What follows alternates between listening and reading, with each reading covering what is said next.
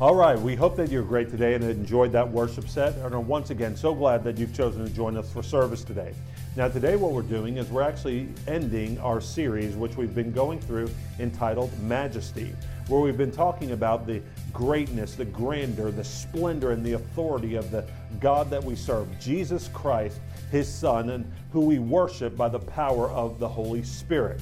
And over the Advent and Christmas season, going into this new year, we've been reflecting on this God because we want to not only worship Him out of routine or in a rote fashion, but we want to know why we worship Him as King of Kings and Lord of Lords. And so we're going to discuss that today on this very special day, which is on the heels of a Christian holiday which took place this past Thursday.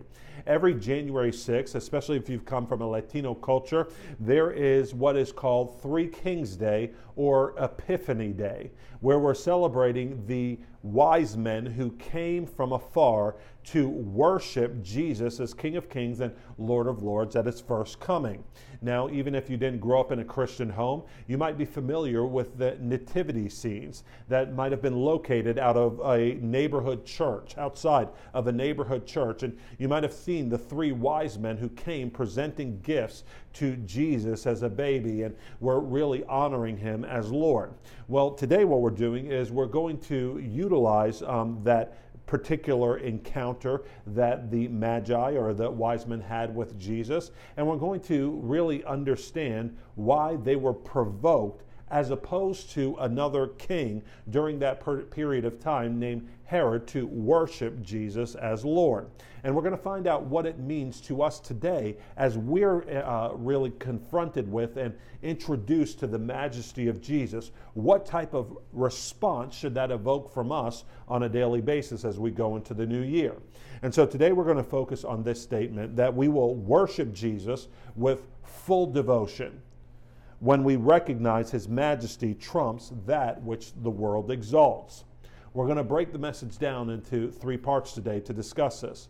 First, we're going to tap into the words of one of the Old Testament prophets named Isaiah, who prophesied about 700 years before Jesus, and actually even his book was many times referenced as the fifth gospel because he spoke so much about the Messiah who would come to be Savior of the world. And we're going to find in his words an unusual attraction that God provided for us in the Messiah that was different from that which the world generally and typically finds attractive. Secondly, we're going to talk about the two responses that we can have when that attractiveness of Christ is revealed to us. Will we respond like Herod the king who felt threatened during his time? Or will we respond like the Magi, the wise men who came from a great distance to worship Jesus? We're going to talk about those two responses. And then finally, we're going to talk about Jesus, His majesty, and the second coming of Christ. Because ultimately, our world needs to be transformed by what we see in Jesus and the majesty that He presents to us. So before we do anything else, let's pray. Father, we thank You so much for Your word to us today, and we thank You that You've given it to us that we might see You clearly. And regardless of what we have or have not known about You, God, You are pleased to reveal Yourself to us. You're a self-revelatory God. And God, as You choose to reveal Yourself to us today by Your word, may we honor You, may we worship You, and may we have our lives transformed by You in Jesus' mighty name. Amen. Okay, so let's start with talking about the unusual attraction that there is in Jesus Christ. First, we need to understand that the qualities for which we worship Jesus are not actually the things that the world exalts. Many times the world has things that attract people to itself and it attracts people to its ways, but Jesus was altogether different. But His ways, or as we see Isaiah speaking about over and over again, were higher than our ways and better than our ways. His thoughts were greater than our thoughts. And here we see Him talking about it in Isaiah 53, starting in verse 1. It says this, "Who has believed what He has heard from us? And to whom has the arm of the Lord been revealed? For He," meaning Christ, "grew up before Him," meaning God the Father, "like a young plant. And like a root out of dry ground, He," meaning the Christ, the Messiah, "had no form or majesty that we should look at Him, and no beauty that we should desire him. He was despised and rejected by men, a man of sorrows and acquainted with grief. And as one from whom men hide their faces, he was despised, and we esteemed him not. Surely, though, he has borne our griefs and carried our sorrows, yet we esteemed him stricken, smitten by God, and afflicted. But he was pierced for our transgressions. He was crushed for our iniquities. Upon him was the chastisement that brought us peace, and with his wounds we are healed. And so, really, at the beginning of the day, we see that the very God that Jesus is and the very person that we're being drawn to worship, the qualities that draw us to him are based on an unusual attraction. So we start by asking the question, what does the world actually usually find appealing and attractive? Think about it. It might be the people that you find appealing or attractive at your everyday encounters in the workplace or in your neighborhood, in your social groups, maybe on social media or in the media at large. And the question is, what draws people to spend hours flipping through social media or fantasizing about a different life other than the one that they're presently leading now? It's often some sort of appeal or something that they're esteeming that they find attractive that they want to be a part of. Well, what the scripture is saying above is that there would have been nothing in the natural, that if we actually had any type of pricking or any type of sensitivity or found ourselves in a place seeking God, according to Isaiah, there would have been nothing in the natural that made Jesus appealing to us. Think about that for a moment. The things that made Jesus Savior were actually contrary to what the world valued. And that's an important statement because of the fact that if we're going to serve God as He is, the creator of the universe, we've got to know the one that we're coming to is altogether different than that which we might have had a lust for before. And the very description of Jesus would have been the things that we as people naturally not gravitate toward, but run from. And in the world, we see that we hate some of the descriptions that were attached to Jesus. What do I mean by that? Well, according to Isaiah, he was a man of suffering and sorrows. But what about us? We hate suffering and we try to avoid grief. We often have a low tolerance for sorrows, whether in our lives or in the lives of the people who surround us. But what we see, according to Isaiah, is that these are the very things that Jesus took up to heal us in his life and at the cross. That Jesus, being the God and the Savior of all mankind, came to be a man familiar with grief, who carried our sorrows, and literally, even in the midst of doing that for us, by the world that was surrounding him during his earthly ministry, he was despised by and rejected by. Why? Because nobody wanted to associate with a man who was constantly sorrowful. Nobody wanted to associate with a man who was crucified on a cross. Nobody wanted to associate with somebody who the world at large was rejecting. But that's the very Jesus, the very God of heaven and earth, who put on flesh to come and carry our sorrows, to come and carry our rejection, to come and carry our grief and despair so that he might save us. And it is that which would have repelled us away from and caused us to overlook Jesus that actually saved us. It was that which would have caused us to reject and be repelled by Jesus that actually saved us. The scripture said he had no beauty that we should desire him. No beauty that we should desire him. And this is a sobering statement, because if you think about God coming in the flesh, you would have thought that he would have come like a male model, right? Ripped and handsome, glowing all the time. And that there would be something in the natural that would have been appealing about him. But he chose to come in a different manner. that when Jesus showed up on the scene, what he was ultimately saying is that there wouldn't be something naturally attractive about him that made him the most handsome person you ever saw. You might have overlooked him if you passed him on the street. If you were only looking for the beauty of God in his natural appearance.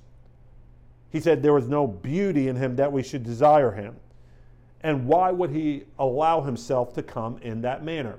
So that he can relate to every man and every woman in the world and allow them to esteem what's most important to him and not the faulty, shallow things of the world. And could it be that in our superficial attractions, our shallow affections, and our surface level attachments, we could also miss Jesus today if he were to live and move amongst us? Obviously, we know that after his crucifixion, Jesus died for the sins of humanity. He was buried and then he rose again, according to the scriptures. And then he ascended on high to sit at the right hand of God until he makes his return to judge the living and the dead. But he's still moving today by the power and the person of the Holy Spirit, working to accomplish the Father's will. But the question is will we recognize him or will we miss him? Well, we will miss him if we prioritize things other than what God esteems. And so what questions should we ask ourselves to make sure, time and again, that we don't miss what Jesus wants to do in and through our lives? Well, the questions we should ask are, number one, what does the world characterize as beauty? And what are the differences between what God characterizes as majestic and what the world actually esteems? Because according to the scripture, there's a difference between the two. And if we want God, ultimately we want the eternal life that he's offering us, we've got to make a distinction between the two and gravitate towards that which God himself esteems. For example, the world often exalts certain culturally derived standards of physical beauty. Things like putting oneself forward and having a perceived strength in the ability to best your competition. Those are all the things that the world would applaud and say, this is desirable, I want to be a part of that. I want to be on the winning team, right? I want to be on the winning team. Well, if you looked at Jesus in his life, earthly ministry, and ultimately his death on the cross prior to his resurrection from the dead, you wouldn't have considered, nor did his disciples at the time, consider that he was part of the winning team or the author of the winning team. But it was only later in his resurrection from the dead that people actually understood what he had come to do, that he had in fact defeated death, Satan, and the grave for the glory of the Father and ultimately for the saving of the lives of those who would turn from their sins and put their trust in him. But to be able to see that, we had to come a different way. What we see is that Jesus, according to Isaiah, was holy and altogether different. Jesus came as the standard of beauty, as the creator of all heaven and earth. The Bible says that there was nothing that was made except through him. And he came as the standard of beauty, but was unassuming. He was able to boast, but came to lift others up. He was able to dominate, but instead chose to serve. And of all people, Jesus could rightly demand justice from humanity that had offended him and broken his commandments, but he chose to extend mercy. Jesus could have been spiteful to those who rejected, despised, and betrayed him, but expressed kindness and grace instead. He had a pathway to exact retribution, but chose self-sacrifice for our forgiveness at the cross. And the first coming of Christ ultimately displayed Christ's humility. And in the second coming of Christ, the second advent, which we always look forward to, the second advent will actually not just display his humility, but his strength. The majesty which Jesus displayed at his first coming prevented people, ultimately though, from attempting to come to him for the wrong reasons. You remember that at the time of Jesus' coming, the Jews at the time were being oppressed by the Roman Empire. And they thought that the Messiah who was coming would come to ultimately overthrow through physical force the Roman government that stood to oppress them during that time. But what Jesus said is that the issues of humanity and the issues that are really going on aren't external, but they're issues in your heart. And before I come and deal with the evil that's going on externally in the world, I want to deal with the evil that's going on in your own heart. And I want to free you from your slavery and your bondage to sin so that when I bring my judgments, I might look at you as a friend and not a foe. And so Jesus did an internal work in his first coming at the first advent of Christ to ultimately culminate with an external work, bringing judgment on all of heaven and earth in his second coming. And if you were only coming to God to see what you could get rather than what you could give in worship, the majesty of Jesus would seem undesirable and ultimately the cross of Christ an offense to you. Think about it. Considering all of his attributes, though no greater picture of God or man exists, what are some of the reasons that prevent people from coming to Jesus today? We need to always remember that in our pursuit of God, God often calls calls beautiful what we say is rejected, and God often calls majestic what we call despised. We want to make sure that we have the right lens and ultimately live with God's perspective. And this brings us to the point that when we are confronted with the majesty of God, there are really only two responses that we can have. And the two responses when we are confronted with the majesty of Jesus are ultimately only rebellion or submission. You have either rebellion coming out of your heart when you're confronted with the majesty of Jesus, or submission. And this is what both the Herod the Great and the Magi represented. And in Matthew chapter 2, starting in verse 1, it said this: Now after Jesus was born in Bethlehem of Judea in the days of Herod the king, behold, wise men from the east came to Jerusalem, saying, Where is he who has been born King of the Jews? For we saw his star when it rose and have come to worship him. And when Herod the king heard this, he was troubled, and all Jerusalem with him. And assembling all the chief priests and scribes of the people, he inquired of them where the Christ was to be born. They told him, In Bethlehem of Judea. For so it is written by the prophet, And you, O Bethlehem, in the land of Judah, are by no means least among the rulers of Judah. For from you shall come a ruler who will shepherd my people Israel. Then Herod summoned the wise men secretly and ascertained from them what time the star had appeared. And he sent them to Bethlehem, saying, Go and search diligently for the child, and when you have found him, bring me word, that I too may come and worship him. After listening to the king, they went on their way. And behold, the star that they had seen when it rose went before them until it came to rest over the place where the child was. When they saw the star, they rejoiced exceedingly with great joy. And going into the house, they saw the child with Mary his mother, and they fell down and worshipped him. Then, opening their treasures, they offered him gifts, gold and frankincense and myrrh. And being warned in a dream not to return to Herod, they departed to their own country by another way. And we see here two very different responses from Herod and from the Magi in response to the majesty of Jesus being revealed. And what we see is that Herod missed. He missed it. He missed the majesty of Jesus because of some of the things that Isaiah was talking about in the prophecy that came before. So what is it that caused Herod to miss the majesty of Jesus and ultimately God's purposes for his life? Well, Jesus didn't come, as I already mentioned, with force and pomp, the force and pomp of a military commander. Jesus came instead in humility as a child, and thus Herod thought that he could not rid himself of the need to acknowledge Jesus as Lord. Herod's response, though, didn't begin with outright rebellion. You need to know that. Historically speaking, it looked like he was in line with the prophetic words and mission of Christ until it challenged Herod's independence and sovereignty. Herod was used to doing things as he wanted and how he wanted, when he wanted, meaning he was his own God, his own ruler. Sound familiar? And he picked and chose how he wanted to associate with God, doing what was right in his own eyes rather than in God's eyes. He built the temple for the people And so he was known as Herod the Great, who literally helped construct a place of worship for them, but was a murderer at the very same time, even a family of anyone who threatened Herod's autonomy.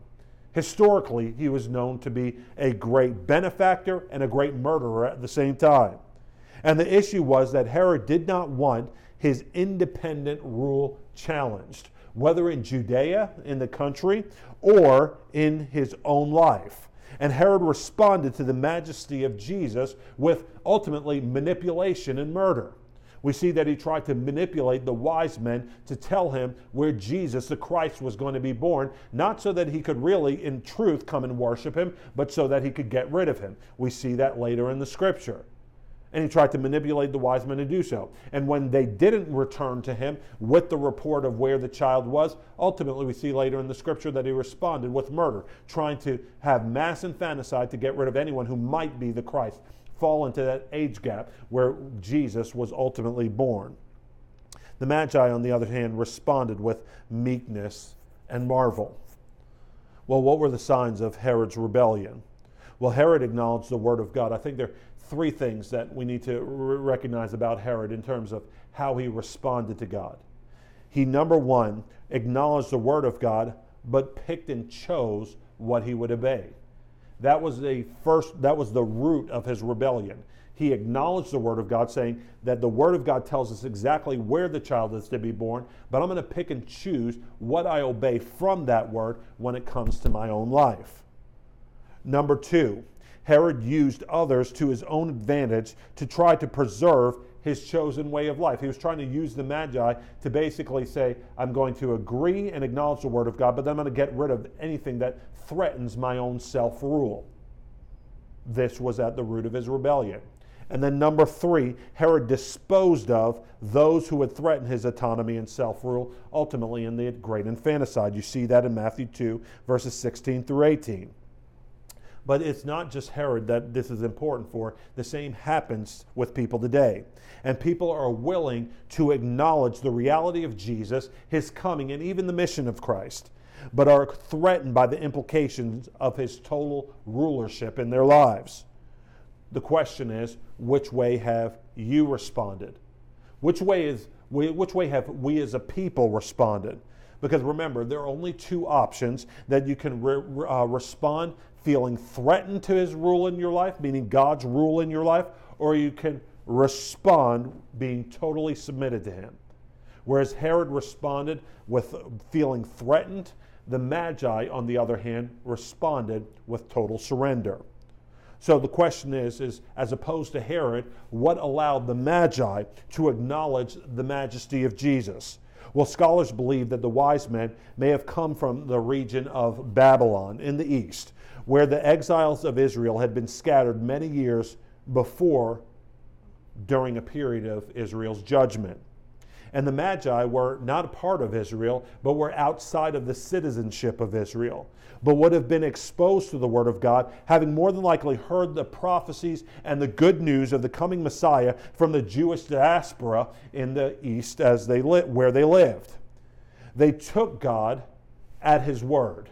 Just like Herod did, they took God at His word. But what they did with the word was different. They took God at His word and then humbled themselves. They humbled themselves, rearranging their lives to submit to the lordship of Jesus. And the Magi express this by being willing to inconvenience themselves. Almost a dirty word in our culture today, right? If anything's going to inconvenience me, it's got to be wrong. It's got to be evil, right? But no, they chose to accept the word of God and inconvenience themselves. What they wanted to do with their time, their talent, their treasure, what they wanted to do in their relationships, to come and honor and worship the Lord, even in His infancy. And what the Magi knew is that the things that the most defined their lives, meaning their time, which was expressed in the great journey, the several hundred-mile journey that they took to meet Jesus, and not in a car, not in a powerful railroad or railway system, not in a flight, but on camel and horseback, right? With a caravan. at great expense to themselves. They offered their time, their talent, meaning their great learning, looking into the scriptures, looking at the stars, allowing all things to align, and their treasure, meaning the gifts that they presented to Jesus. They were the things they understood that God would look for to receive in their worship. And it's ultimately no different for us today. Whether you've been walking with God for years or really you're just coming to God freshly for the first time in your life, recognizing Jesus as Lord over not some, but all areas of your life. Because as it's often said, if Jesus is not Lord of all, then ultimately in your life He's not Lord at all. He's either Lord of all or not Lord at all. Either I'm married or I'm not, right? And when I'm married, I forsake all other women because I'm devoted to my wife. Same way with Jesus. He says, if He's not Lord, what the Magi understood is if He's not Lord over all areas of life, meaning your time, your talent, your treasure, and even your relationships, then ultimately it's not worship to God. Those things are key to expressing your devotion to this King. And this is what it means to submit to the majesty of Jesus. And just like Herod had three things that exemplified his rebellion, the Magi had at least three things that exemplified their submission. What were those three things?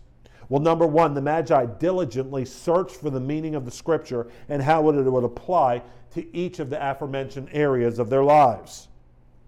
Number two, the Magi allowed the Scripture to dictate their actions.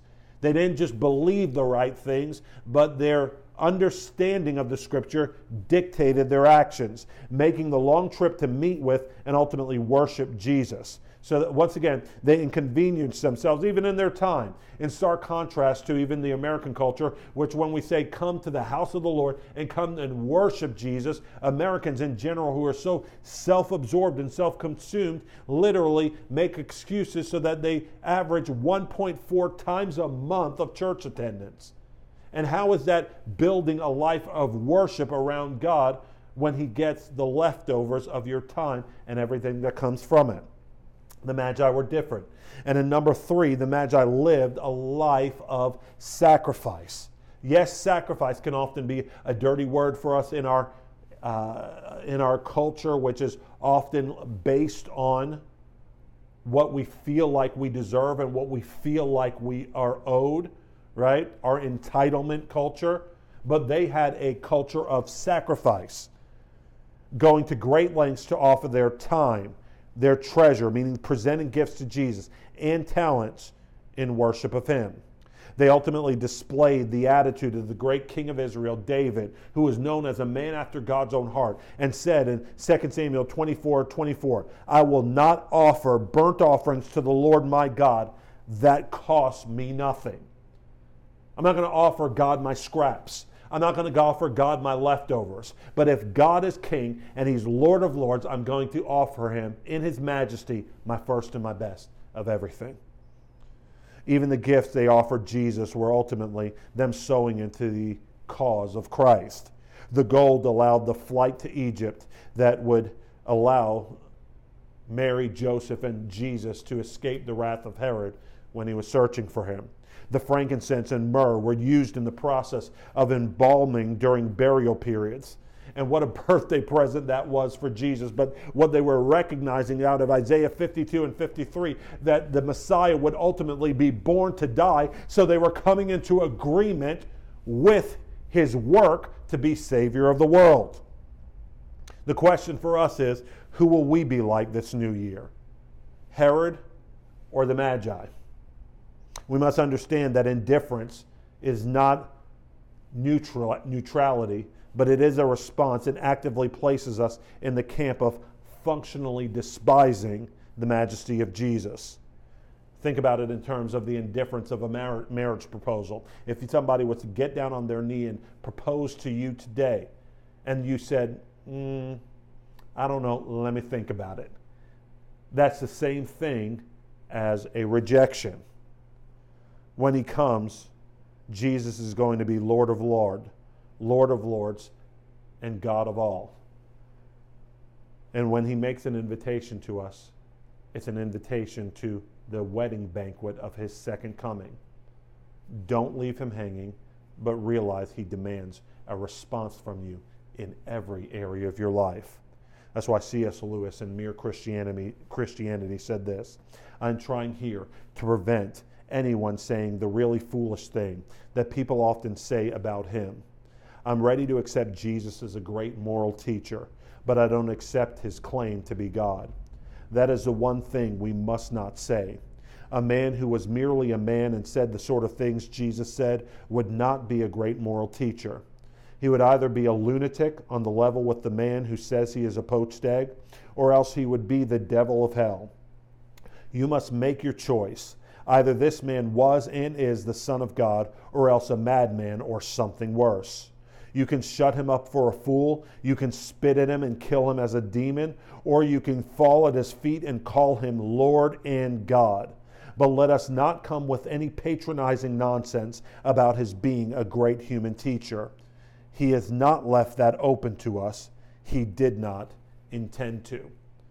And ultimately, it's because of the fact that Jesus is coming again, not in the first advent, but in the second advent. And acknowledging the majesty of Jesus should shape our lives in preparation for that second coming. The second coming of Jesus will evidence how his majesty trumps all that the world exalts, because everything that sets itself up against the knowledge of God will be destroyed, while God's heavenly rule and his heavenly kingdom will make its place amongst us. The second coming will fully reveal ultimately the majesty of Jesus, where he says, every tongue will confess and every knee will bow, confessing that Jesus is Lord, to the glory of God the Father, where we receive the reward of our response, either eternal life with an imperishable inheritance for those who've received him, or eternal judgment and the second death for those who've rejected his lordship. The second coming has direct application to our daily lives. Well, what does it have in application for our daily lives? Well, what you find yourself doing, you need to know that it may lack the esteem of the world. When you're serving God, it may lack the esteem of the world, just like Isaiah was talking about at the beginning. But it's for the glory of God when done in faith and obedience to God's word. You're praying, you're giving, and you're going into all the nations to make disciples may not always come with the praise or the recognition of those around you, but you need to understand that God sees it all. And he will reward your faithfulness, and like the Magi, will use your efforts as a part of his ongoing story to reveal the majesty of Christ to the world, bringing his eternal salvation to those who are waiting for him. Now, let me end with this final thought in terms of how we order our lives towards God. It's all about the perspective that you allow yourself to have. The perspective that you have whenever you receive Jesus and acknowledge his majesty and then order your lives around him accordingly. And there was an excerpt from a website called Sacred Structures, which may give you a familiar story, but it's a story that we all need to have as encouragement as we go into this new year. It said, the story of the three bricklayers is a multifaceted parable with many variations, but is rooted in an authentic story. After the Great Fire of 1666 that leveled London, the world's most famous architect, Christopher Wren, was commissioned to rebuild St. Paul's Cathedral. One day in 1671, Christopher Wren observed three bricklayers on a scaffold, one crouched, one half standing, and one standing tall, working very hard and fast. To the first bricklayer, Christopher Wren asked the question, "What are you doing?" To which the bricklayer replied, "I'm a bricklayer. I'm working hard laying bricks to feed my family." The second bricklayer responded, "I'm a builder. I'm building a wall." But the third bricklayer, the most productive of the three and the future leader of the group, when asked the question, "What are you doing?" replied with a gleam in his eye, "I'm a cathedral builder. I'm building a great cathedral to the Almighty. And what I'm telling you today is that really at the end of the day, if we would begin to devote ourselves fully to the things that God Himself esteems, then we'll align ourselves with His majesty and not just live for temporary things that God will ultimately judge, but we'll live for eternal things which God will ultimately reward. And we want to be those people who, as we're going out into the world in faithfulness, loving God, worshiping Him, serving Him, like the Magi, giving our time, our talent, our treasure, our relationships in holiness to Him, all unto the purpose of His gospel going into all the earth, that disciples might be made.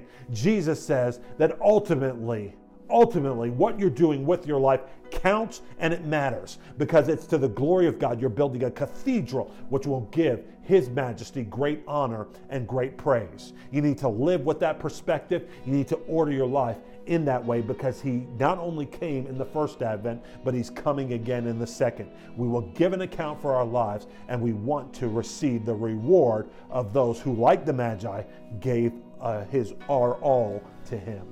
And so today, as we end, let's actually determine to do that in Jesus' mighty name. Let me pray first for those who say, you know what, in 2022, I want to give my all to God. Not being like Herod, picking and choosing what I will and won't obey out of God's word, but I want to be like the Magi, giving that which actually cost me something in worship to the King of Kings and Lord of Lords. If that's you today, I want to pray for you and ask God to give you the strength and the grace to do so. Father, I thank you for your word today, and I pray that my brothers and sisters today would be freed from the subtle, the sneaky, and the deceptive rebellions that have us, like Herod, trying to pick and choose that which would threaten our self-autonomy, and instead we would, like the Magi, be all in, giving our time, our talent, our treasure, Father, our relationships to you in submission as we recognize your glory as the King of Kings and Lord of Lords, and you bring us into your glorious purpose. God, may we have not only the perspective like the Magi, but may we have the heart like the one who said, I'm building a great cathedral to the glory of the majesty of God. And God, may you encourage your people who've been weary. May you encourage your people who've been faint. And may you give them new strength to run with you each of their days in fruitfulness. In Jesus' name, amen. And for some of you today, you say, like Herod, you might have acknowledged the scripture before, you might have heard it before, but really, ultimately, you've still been living as a rebel. You've still been living as your own ruler, your own authority, and ultimately, you knew today that if you died and had to stand before God, He would have to judge you as a rebel, that you would deserve death and hell because of the ways you've broken His commands, picked and chose what you would and would not obey, and ultimately lived as an enemy of the Lord. And if that's you, but you say, today I don't want hell, but I want to turn from my sin and turn to what Jesus came to do for me at that cross, would you pray this prayer with me? Almighty God, I admit to you today that I've been a sinner. And like Herod, I've picked and chose what's been most convenient for me, what has really ultimately served me best rather than what served you. And I know that because of my sin, I deserve death and hell. But I don't want it. And I'm asking you to forgive me today. I believe that you sent Jesus, your Son, in that first advent to live the perfect life I should have lived. And on that cross died the sacrificial death that I should have died in my place.